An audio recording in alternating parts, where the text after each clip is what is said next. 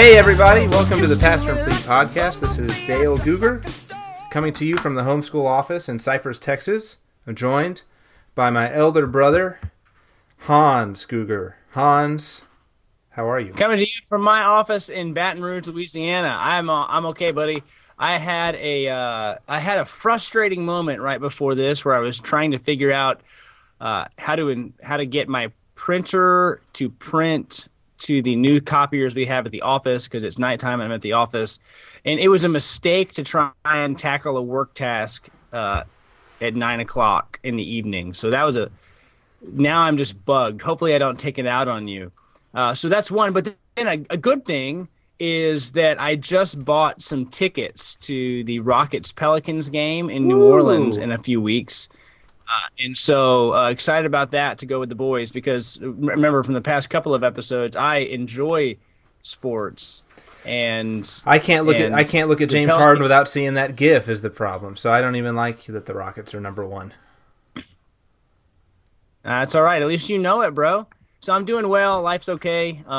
You apparently just had a fun night simulating foster parenting. It was really fun. So I can go into it just a little bit, just briefly to give listeners an idea. Go ahead. Is it like, wah, Yeah. I'm mad. How do you? Yeah. They make you pretend to be. They make you. Your only roles that you're allowed to play are foster parent or 1-year-old baby, and so it really it plays itself out pretty quick. No, they basically it's a really cool thing. It's TBC, Tamil Bible Church. They're like adoption support group put it on, and the goal, it's a simulation where you attend and a couple of you are picked to be quote unquote biological parents, a couple of you are picked to be quote unquote foster parents, the rest of you are children, and you are assigned ages and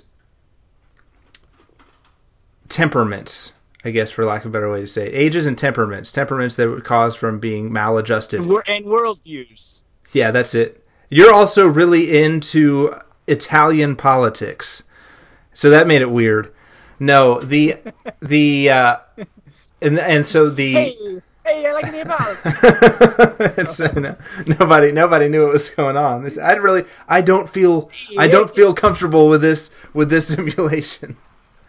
But so they basically do a really good job. So all the kids, all the biological parents have a problem, and the kids get blindfolded, and they kind of have a live auction for the children. Oh gosh. Well, it's meant to make you uncomfortable because that scenario actually is pretty uncomfortable. Like it does feel a little bit like you're just trying to pick the best kids some of the time. Not that anyone's goal is I want the best children, but you've got a whole bunch of children in a room and people trying to get their placements. Here, I've got a nice little boy right here. He's looking for a home. Little Jimmy here, he's a good guy. But they kind of walk you through that, and then you get placed in your foster home, and your foster parent has to try and do things, and you have to be combative and have disciplinary issues. And then you have to sit down with your biological parents, and they have to they're only given like certain things. They make the foster parent and the biological parent meet up, and the biological parent has to say to the foster parent one thing that they think. Oh gosh, what was it? They're different. One way that they're different as a parent. Christina, help me out. Lifeline. One way that they're different as a parent than the foster parent, and they have to say it to them, but you have to say it in a way that's you're not trying to be a jerk. So, but it's really good, and then a lot of the families there are actively fostering or have had experience with this, and they're able to kind of cope and share their stories. It was a really, really nice thing to be a part of. But that was my evening, Hans. I think we've got probably between this week and next week, probably one of my favorite topics that we've chosen to discuss. And it's going to be a two-parter. We're going to start with this week. We wanted to do pastoral issues with their plebes, keeping the theme of the podcast, or pastoral frustrations with congregants.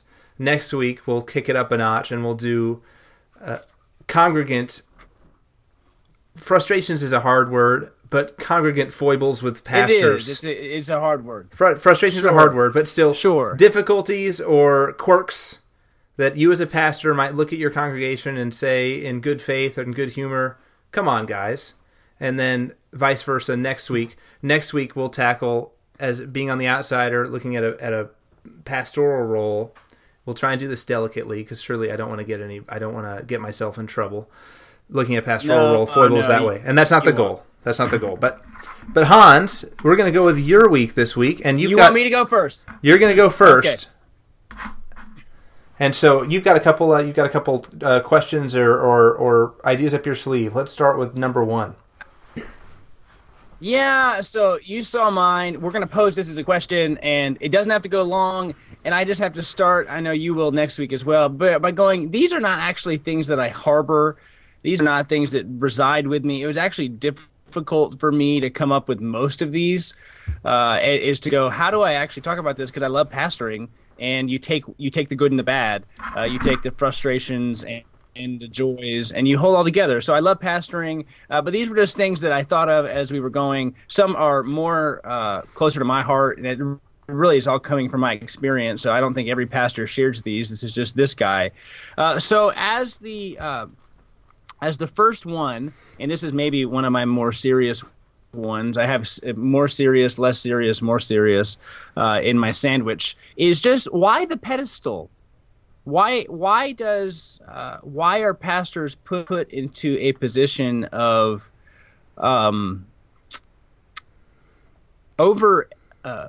being overvalued in maybe their perspective or in their in who they are, and the reason I feel that way, or I ask that question, is because sometimes people really I need to know what the pastor says. Well, I need to be sure the pastor's okay with this. I need to talk to my pastor about this. And so the role of an elder in a church, I want to shepherd the flock. And there's this words that a great book about pastoring does: know the flock, lead the flock, feed the flock, and protect the flock. So I know that a pastor's role is different, but I also don't look at the pastorate as just the guy who's preaching.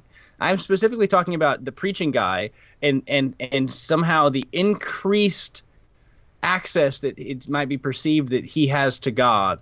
And so I have a hard time with that. It's not really an anger or frustration, but there's this way I'm treated where there's this extra special maybe knowledge or holiness or whatever else I have, and people are like, oh, pastor, I couldn't do what you did or what you do. And it goes to when we talked about me leaving the church and some of those transitions where I'm just like, I'm looking for the next job. You look for jobs. I look for jobs. It's not all the same.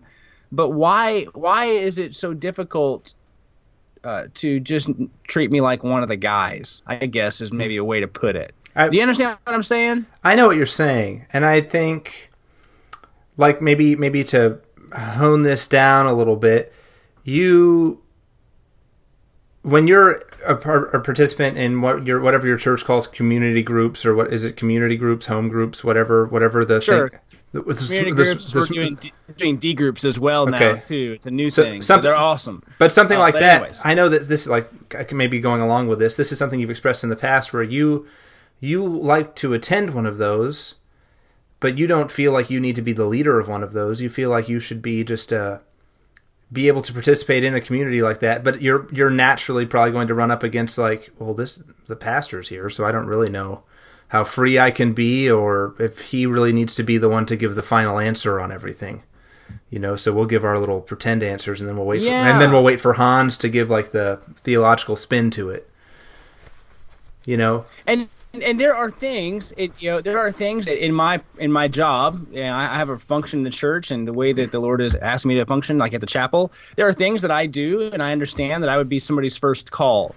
Mm-hmm. So it's not like, hey, never call me, never do this, never ask me to pray. It's not that, but there is this feeling of somehow, if the pastor does it, it's extra holy, and if somebody else does it, it's nice, but it's not as holy. And people will say things like this to me: oh, well, you just have no idea what happens when the pastor does that. And when they say the pastor, they don't mean an elder or any of the pastoral staff. They mean the person who preaches. Mm-hmm.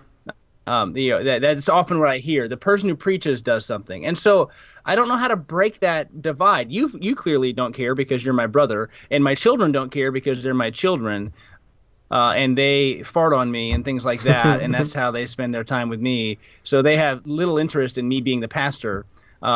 But it's not a big deal, but it's a gap that I wish in future ministries, in future ministry environments, I could somehow close. You know what I mean? Like I don't know how to close it other than be myself, but still there's this pedestal that you can get put on that you're constantly, I feel like you have to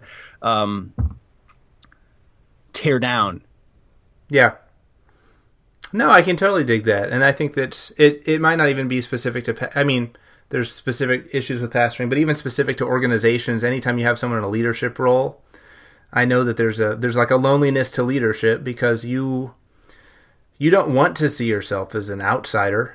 And it's probably leaders in most cases that are just like, I really wish people would just kind of talk to me like normal and speak honestly with me. And so, but particularly in a church, you'd hope that amongst brothers and sisters, you don't want to put yourself out as somehow this other thing that is not. It's not you're not like varsity league Christian, and you look on most people that aren't involved in ministry as lay Christians. That's probably it. That's a good way to put it. Like I'm varsity. Yeah. And if you were varsity, you could be on staff too. That's a good way to put it. But I mean I get it. There's some differences in my day and in yours. There's differences in my life and in yours. There's differences in what people ask of me and what people ask of you. And I look at that as just the way God has placed me in the church right now. I just don't want it to be done in a way that somehow I have extra power or godliness that doesn't actually belong to everybody in Christ. That's probably why that nags at me. Sure. Is you can feel yourself being lifted up in the eyes of the people, and you never want to. I don't want to do that.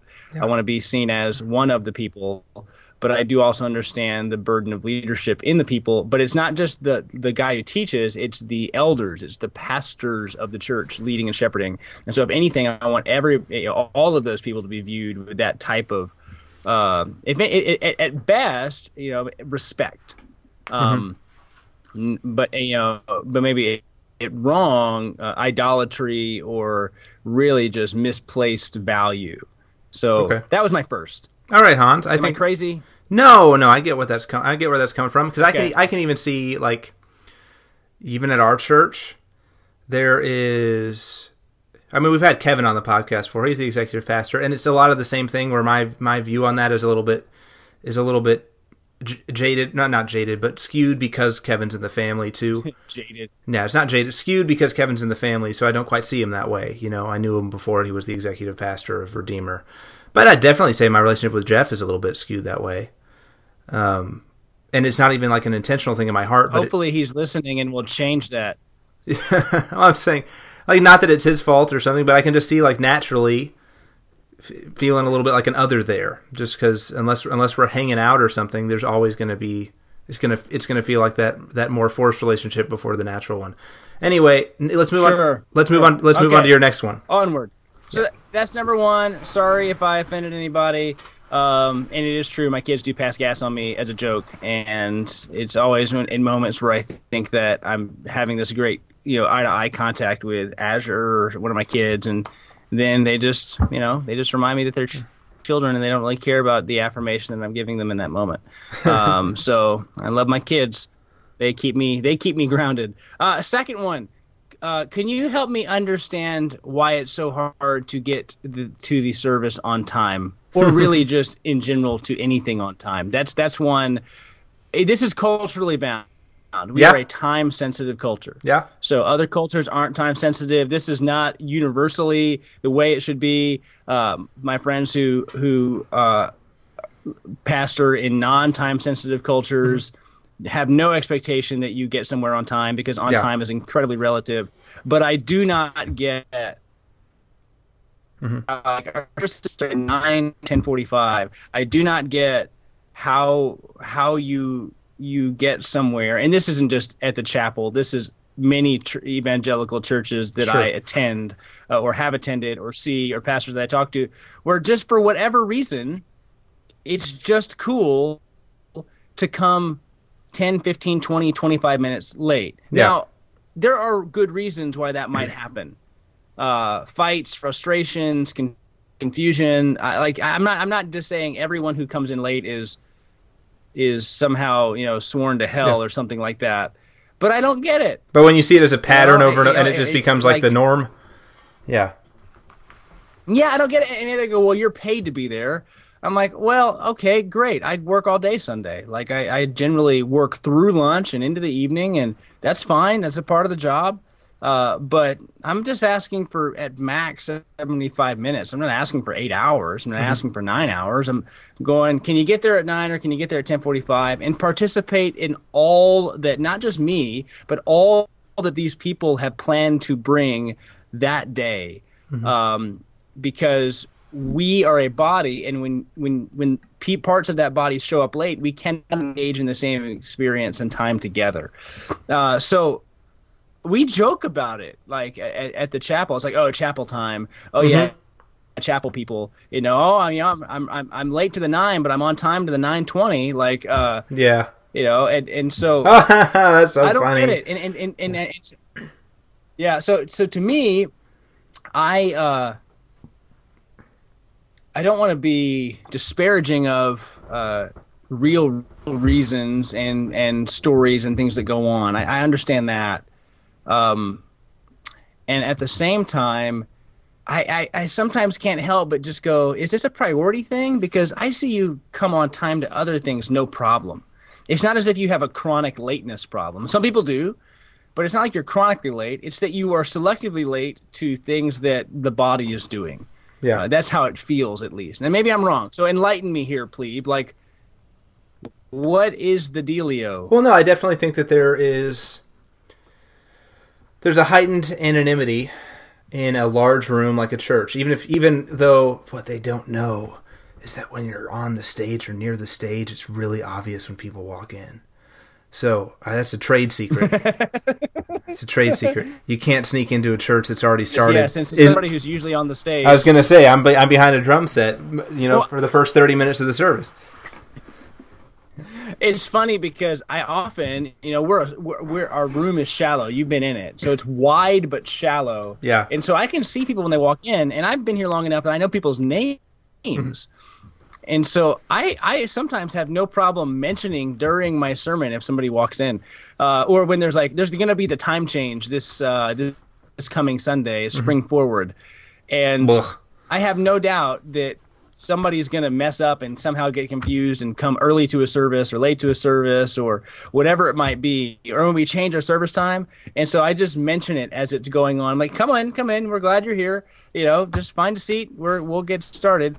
So it's a thing. I know you have a value on that too, but I do. It's like, okay, is it a family thing? Well, I have kids. I'm like, well, Courtney has kids, and she has to come without her husband every Sunday, but the times that we're on vacation. Yeah. So it's not just a kid thing. Though, like, is it? Well, it's just really hard for me to get there on time. Is it a value? And I sometimes go to, it must be a value. You seem to have a hard time prioritizing this, or maybe I just don't get it. Yeah. I don't get it, and it's hard for me to process that as a pastor to go, man, like if you have a job where I need to meet you at a certain time, I show up at that time. Yeah. And if we have a lunch appointment and it's to and we're going to meet at 11:30, I'm going to be there at 11:30. So if at the very, even without the spiritual reason, it's just like, it just feels courteous. Sure. And I think you don't want to. Sure that you're probably extra cautious because that seems like such a almost stereotypically legalistic thing to like harp on, but to right. Yeah. And so I don't want to be a jerk about it, but I don't get it. Yeah. And it's not like it was only when I started coming to church that I did that. Like getting somewhere on time is important. So that's a part. Now I just want to say again, at the chapel, many people are there on time. Many people are serving, and so they're already showing up. But that's a harder one for me. And I don't know.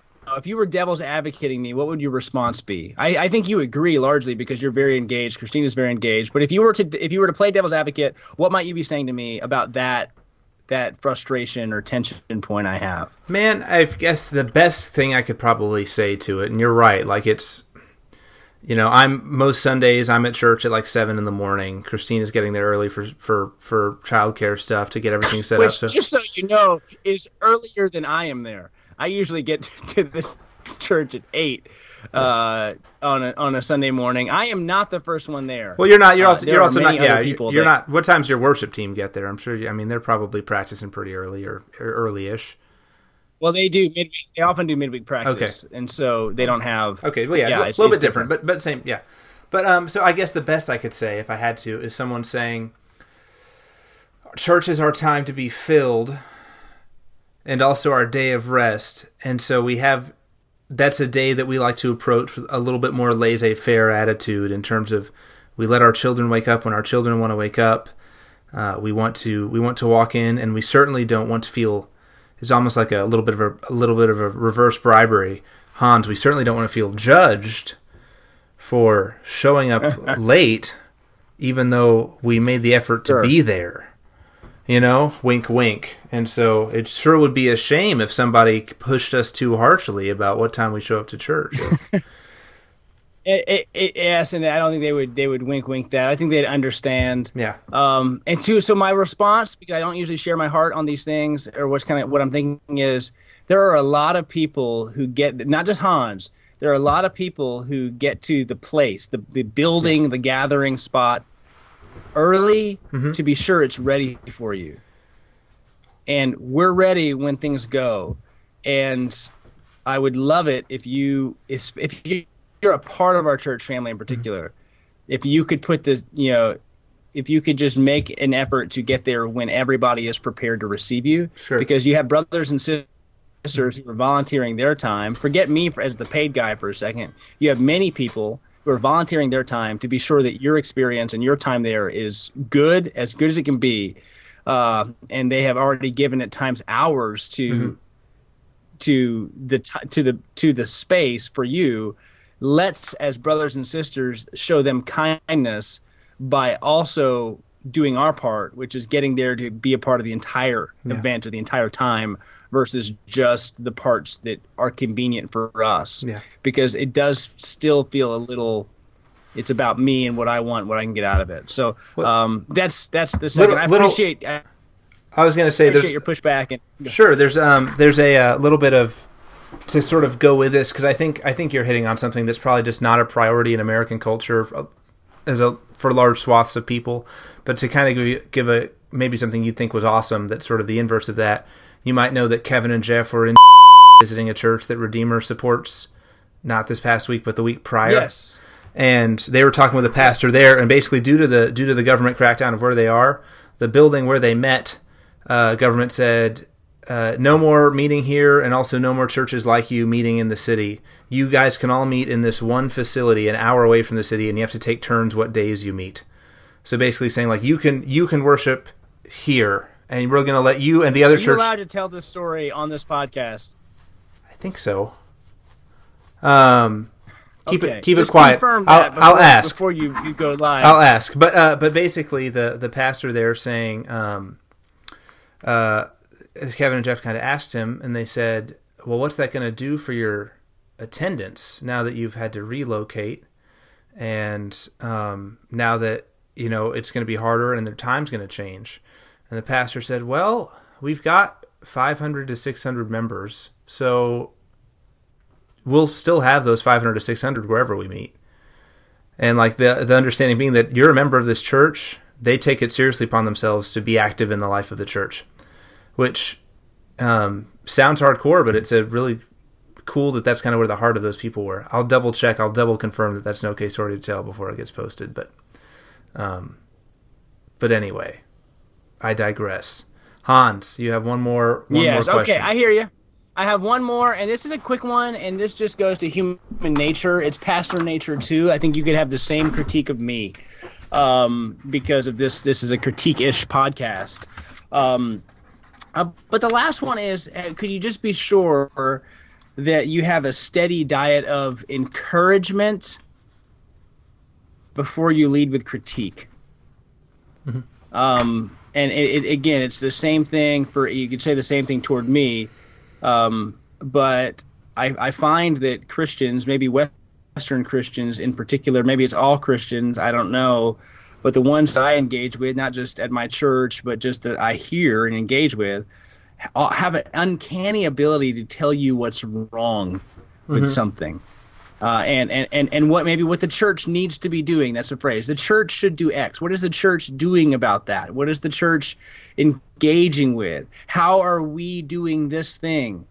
And every time I hear that, I feel like it's a spectator position. And so I totally get critique. I'm not perfect. Our church is not perfect. And any church that I would go to after this would not be perfect. I understand being told I'm not good at things. I understand people correcting my sermons. I understand people telling me things I do that frustrate them. I have been critiqued, and I have been made better because of it. But I do find that I think our critique muscle is a little more developed than our encourage muscle. And so what I would just say is make a habit of encouraging, especially your church leaders and your volunteers, that you don't always need to lead with what's wrong or what needs to be done or what needs to be changed, because there's a long list of that. At the chapel, honestly, these folks are pretty dang good at doing that. I feel very loved here. But I do think that critique bone gets done a lot, where you say, I called it a muscle and a bone. I guess you got to pick which metaphor I'm using. But encourage more than you critique. Don't remove critique, but bring encouragement. And if you do have critique, I would also just say this: bring a solution. I think it's easy for a congregant to bring, or a church member at all, to bring a problem. Hey, here's something that's wrong. Yeah. And I don't respond well to that. I'm like, okay, great, that's a problem. Would you like me? I know more things that are problems than just that. So if we're just sharing problems and we want to go back and forth, we can go back and forth for a while on this. But I need and desire church members who don't just bring problems but bring solutions, and that they don't bring problems only, but they also bring encouragement. And I still get now that I'm kind of on my way out, requests for meetings are more about encouragement than critique.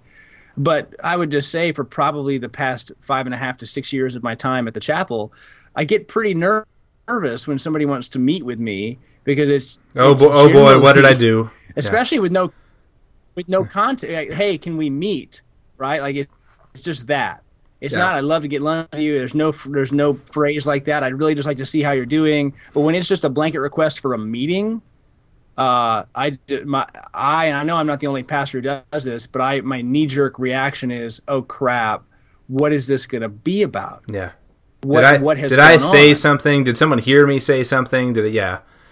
I think if I had to guess, where I know at least some of this stems from, it would have to be the fact that as a congregant, as somebody under pastoral leadership, there's, particularly for men especially, I think, when you're under the leadership of somebody else, you want to keep the autonomy of letting that person know that you still have the ability to critique and still have the ability to judge, whereas encouragement is more of a giving up, letting go of the reins of your own control, and you don't. It's basically, you can't encourage somebody and say, and you're under my thumb at the same time. Whereas when, even with a pastor, and maybe I'm just real cynical and manipulative, but even with a pastor, it's easy I can speak to my own heart to say, like, yeah, I'm all for it, I'm with you, I'm good. Just so you know, though, here's where I'm not with you. And so that's the division. But so don't think you've got all of me. Yeah. Hey, listen, I do the same thing. Like, and I'm watching this in my own heart, and in fact, bringing these questions up and these statements have had me check my own heart, because it's revealing things about me.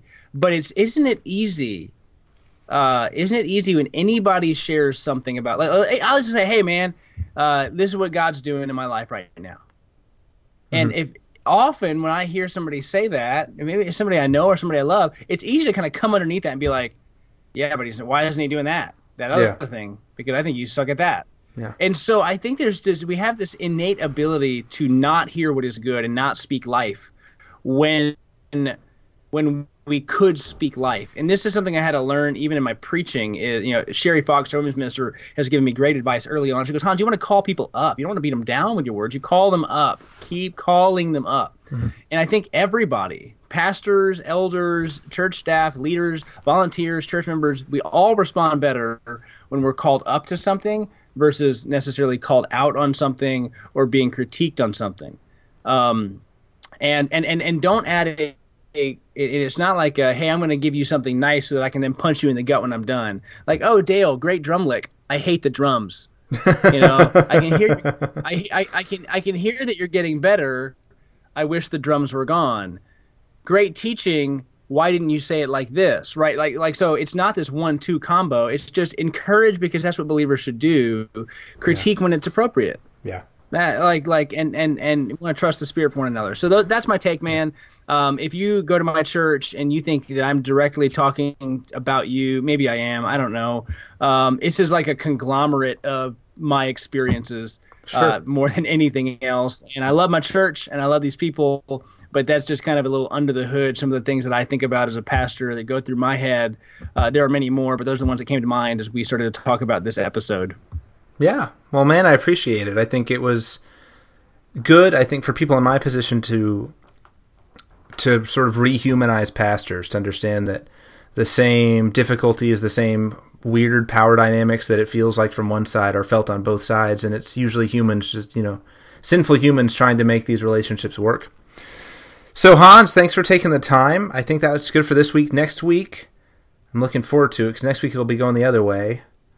I'm looking forward to it as well. I love the things you brought up. So I've already seen them, and I'm already formulating responses to them. So you brought up some good stuff. Everybody listening, you should totally hear it. Looking forward to the time, Dale, and thank you so much for giving us your post-foster parent night to this. If you have any questions, email Dale or pastorandplebe@gmail.com. Be sure, if you've made it this far, to give us a 5-star rating on iTunes, because I think we deserve it. That's definitely true. That's definitely true. I don't know anyone else that's doing what we're doing.